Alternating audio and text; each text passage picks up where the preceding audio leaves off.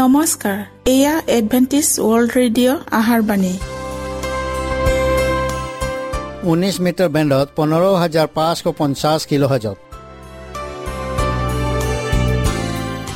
Adventist world radio' যোগে অসমীয়া ভাষাত প্ৰচাৰিত আহাৰবাণী প্ৰত্যেক বুধবাৰ আৰু দেওবাৰ সন্ধিয়া 7 বজাত আহাৰবাণী শুনাৰ পিছত আপোনালোকৰ কিবা মন্তব্য আৰু প্ৰশ্ন থাকিলে আমালৈ এই ঠিকনাত লিখক। আমাৰ ঠিকনাটি হৈছে Adventist world radio' 7 day Adventist মণ্ডলী, অসম শাখা, লতাকাটা, বশিষ্ঠ, গুৱাহাটী 781029।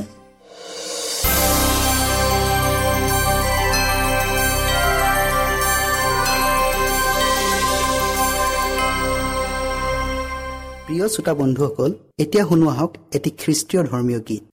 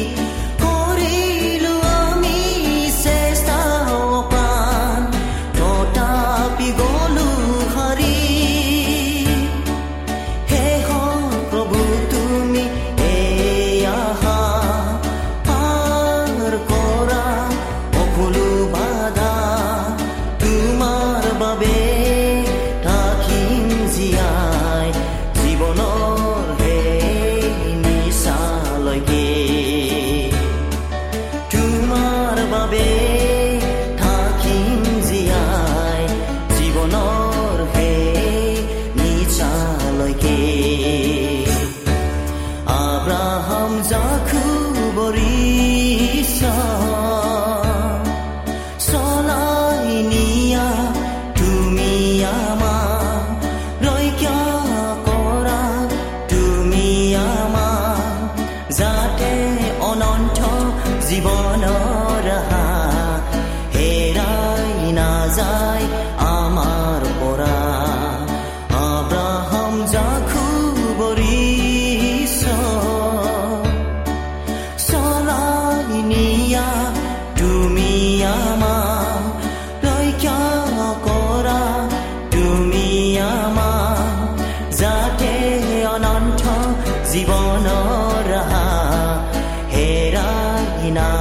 নাযায় আমাৰ পৰা, যাতে অনন্ত জীৱনৰ ৰাহা হেৰাই নাযায় আমাৰ পৰা। আব্ৰাহাম জাকোবৰ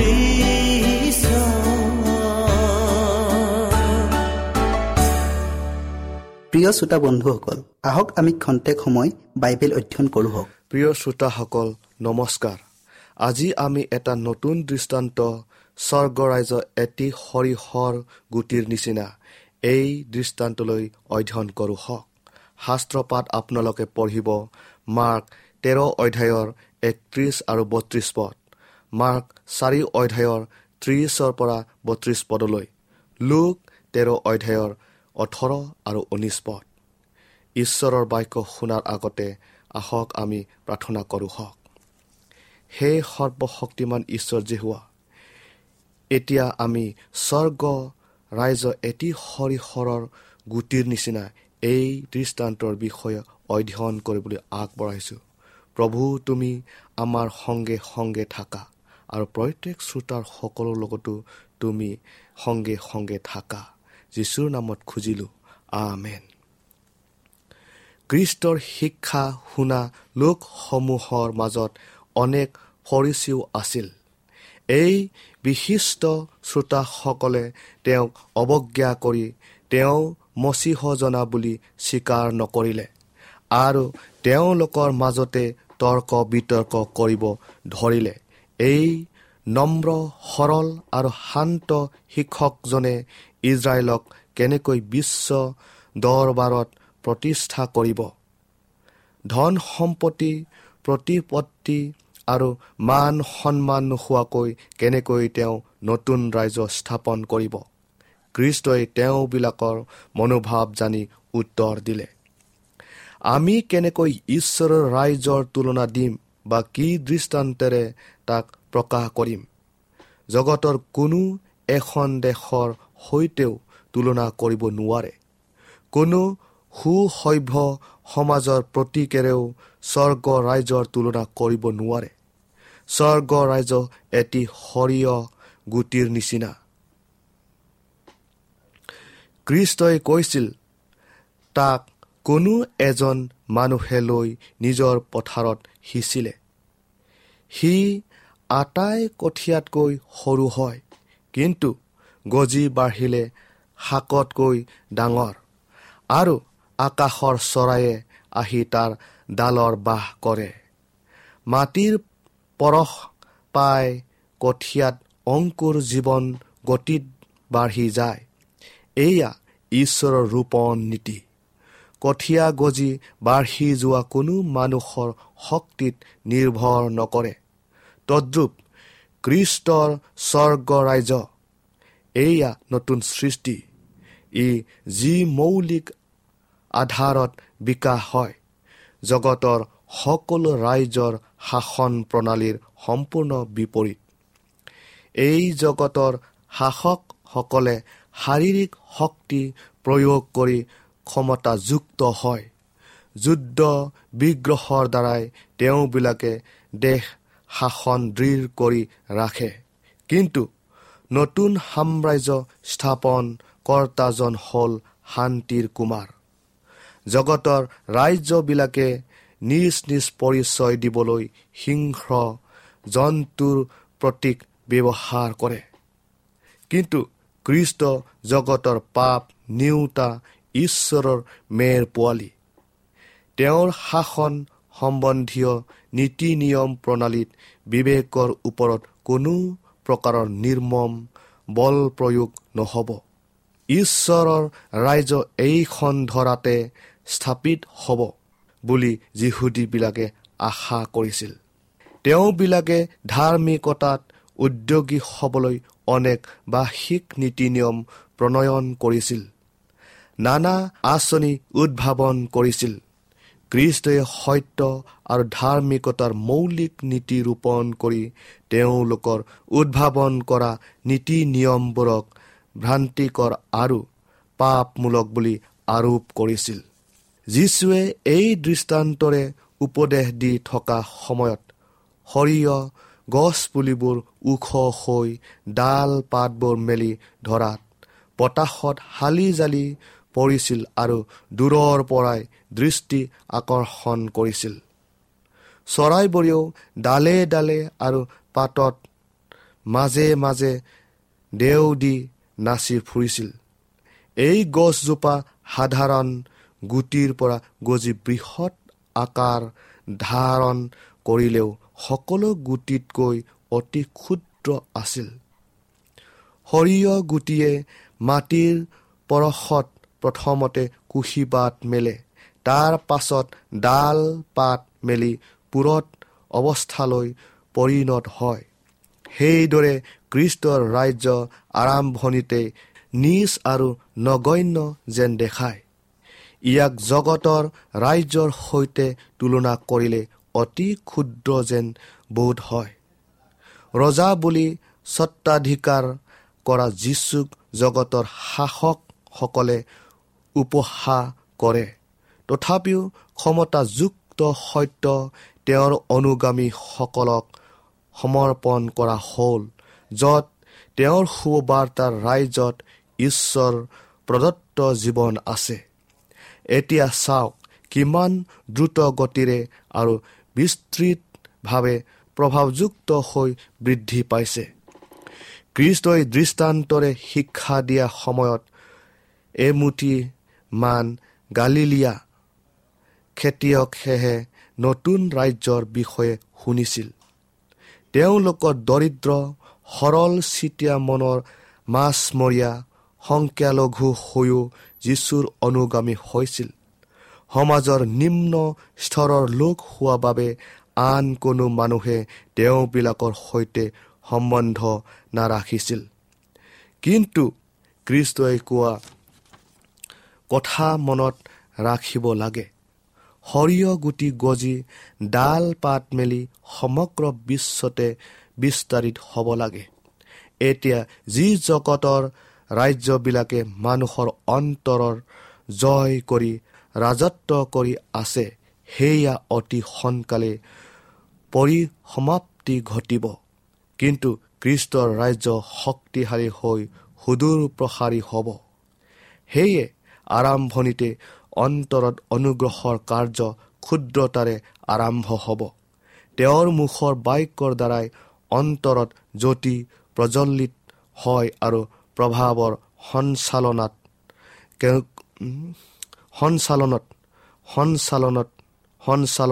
কোনেও ইয়াৰ লেখ পৰিমাণ দিব নোৱাৰা নতুন জীৱন আৰম্ভ হয়।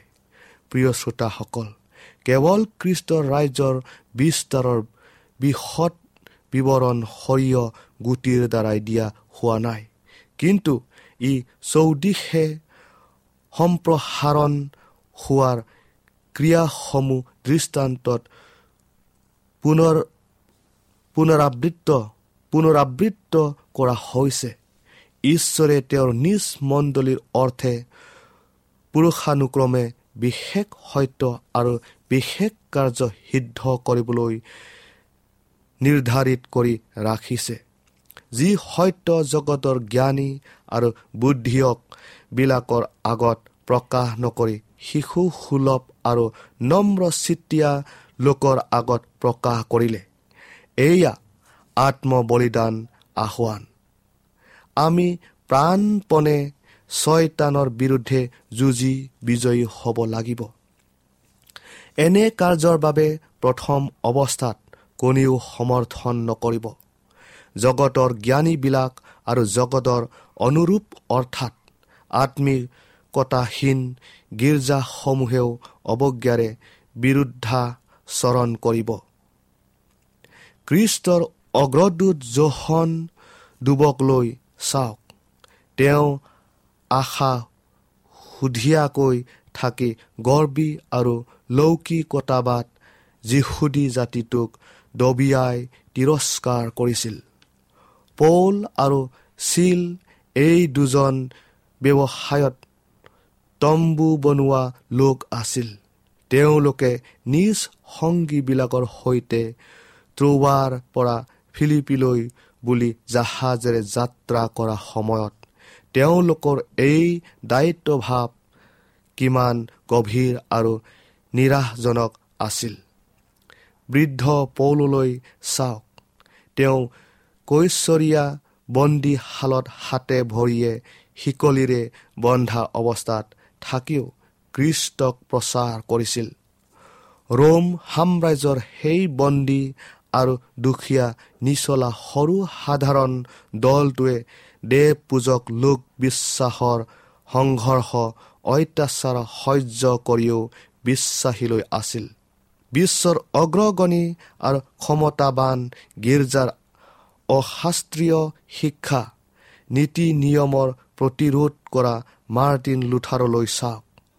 তেওঁ ঈশ্বৰৰ বাক্যৰ ওপৰত ভিত্তি কৰি সম্ৰাট আৰু পোপক প্ৰত্যাখ্যান জনাই ঘোষণা কৰি কৈছিল, মই এই সত্যৰ ওপৰত স্থিতি ললো। মই আৰু লৰচৰ নহওঁ, ঈশ্বৰ মোৰ সহায় কৰক। লৌকিকতাবাদ, প্ৰত্যক্ষবাদ আৰু নাস্তিকতাবাদ লোকৰ আগত খ্ৰীষ্ট আৰু তেওঁ ধাৰ্মিকতা প্ৰচাৰ কৰাজন বেচলিলৈ দৃষ্টি কৰক। সন্তাপৰ পাত্ৰ দেৱ পূজক জগতখনলৈ খ্ৰীষ্টৰ প্ৰেমৰ বাৰ্তা বিলোৱাৰ আহ্বান বিশেষ সুযোগলৈ দৃষ্টি কৰক। উপদেশকৰ কথালৈ মন কৰক। হে ডেকা মানুহ, তুমি বহি থাকা। ঈশ্বৰে যেতিয়া দেৱ পূজকবিলাকক গ্ৰহণ কৰিব, তেওঁ তোমাৰ আৰু মোৰ সহায় নোলোৱাকৈ কৰিব। এই যুগত ধৰ্মীয় শিক্ষাবিদসকলে শতাব্দী আগত যিসকলে সত্যৰ কঠীয়া ৰোপণ কৰিছিল, তাকে আনন্দেৰে বৰ্তমানৰ প্ৰজননসকলে সুঁৱৰিবৰ অৰ্থে কীৰ্তিস্তম্ভ স্থাপন কৰে। যি উৎসৰ পৰা একেই কঠীয়া গজি বৃদ্ধি পাই আছে, আজি অনেকেই অৱজ্ঞা সূচক দৃষ্টিভংগীৰে তেনে সৎ কাৰ্যক পদদলিত কৰা নাইনে? তেওঁবিলাকে সেই একে পুৰণি আতাসৰ পুনৰাবৃত্ত কৰে। ঈশ্বৰে যে মচিক কথা কৈছিল, তাক আমি জানে, কিন্তু ই কৰ মানুহ তাক নাজানো। যোহন 9:29। বৰ্তমান সময়ৰ বাবে যি নিগৃঢ় সত্য আগৰ কালত প্ৰকাশিত হ'ল, এয়া আইন সংগত যাজকীয় কৰ্তৃপক্ষৰ দ্বাৰাই নহয়, বৰং ঈশ্বৰৰ বাক্যৰ প্ৰতি বিশ্বাস ৰখা নিৰক্ষৰ অশিক্ষিত পুৰুষ তিৰোতাৰ দ্বাৰাইহে হ'ল। প্ৰিয় শ্ৰোতাসকল, কিয়নো সেই ভাইবিলাক তোমালোকে নিজৰ আমন্ত্ৰণলৈ মন কৰি চোৱা। মাংস অনুসাৰে জ্ঞানী, শক্তিমন্ত আৰু ভদ্ৰ লোক অনেক নাই, কিন্তু ঈশ্বৰে জ্ঞানৱন্তক লাজ দিবলৈ জগতৰ মূৰ্খতাৰ পাত্ৰবিলাকক মনোনীত কৰিলে, আৰু বলৱন্তক লাজ দিবলৈ ঈশ্বৰে জগতৰ দুৰ্বলতাত পাত্ৰবিলাকক মনোনীত কৰিলে, আৰু মৰ্তেই যেন ঈশ্বৰৰ আগত শ্লাঘা নকৰে। প্ৰথম কৰিন্তিয়া 1:26-28। আৰু তোমালোকৰ বিশ্ব মানুহৰ জ্ঞানত নহৈ ঈশ্বৰৰ শক্তি যেন নিৰ্ভৰ কৰে। প্ৰথম কৰিন্তিয়া 2:5। আৰু এই শেষৰ যুগত সৰিয়হ গুটিৰ দৃষ্টান্তই ইয়াৰ নিশ্চিত সিদ্ধান্তৰে জয় উল্লাসৰ সম্পূৰ্ণতা সাধনত উপনীত হ'ব লাগে। সুবাৰ্তাৰ সৰু কঠীয়া বৃহৎ আকাৰ ধাৰণ কৰিব লাগে। শেষ সতৰ্কবাণী আৰু দয়া সকলো জাতি, পেইড, ভাষা আৰু তেওঁলোকৰ আগত ঘোষণা কৰা হ'ব। প্ৰকাশিত বাক্য 14:6-18 আপোনালোকে চাব পাৰিব। ঈশ্বৰে নিজ নামৰ নিমিত্তে পৰজাতি লোকৰ মাজৰ পৰা গ্ৰহণ কৰিলে। পাচনি কৰ্ম 15:14। আৰু তেতিয়া সমগ্ৰ জগতখনেই তেওঁৰ প্ৰতাপেৰে আলোকিত হ'ব। প্ৰিয় শ্ৰোতাসকল, এই দৃষ্টান্ত ইয়াতে আমি সামৰিলোঁ। আশা কৰোঁ আপোনালোকে সম্পূৰ্ণকৈ এই দৃষ্টান্ত বুজিবলৈ পাব বুলি। ঈশ্বৰে আপোনালোকক আশীৰ্বাদ কৰক।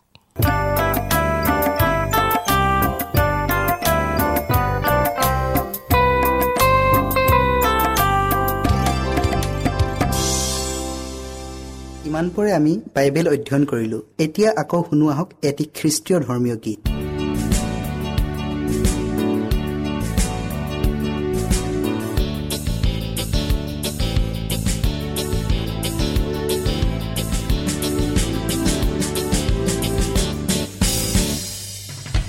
হে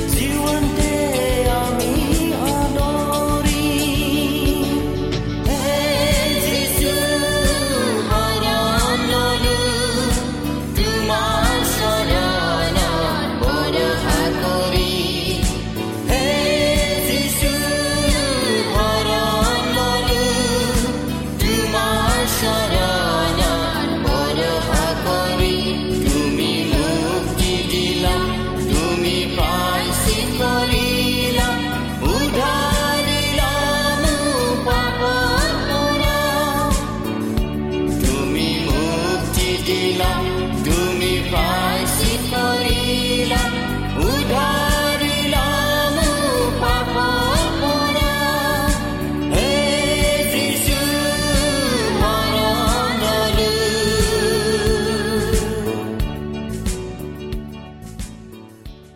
মনত ৰাখিব আমাৰ ঠিকনাটি পুনৰ কৈ দিছো Adventist world radio' Assam region of seven day Adventist voice of hope Latakata বৈশিষ্ট্য গুৱাহাটী 781029।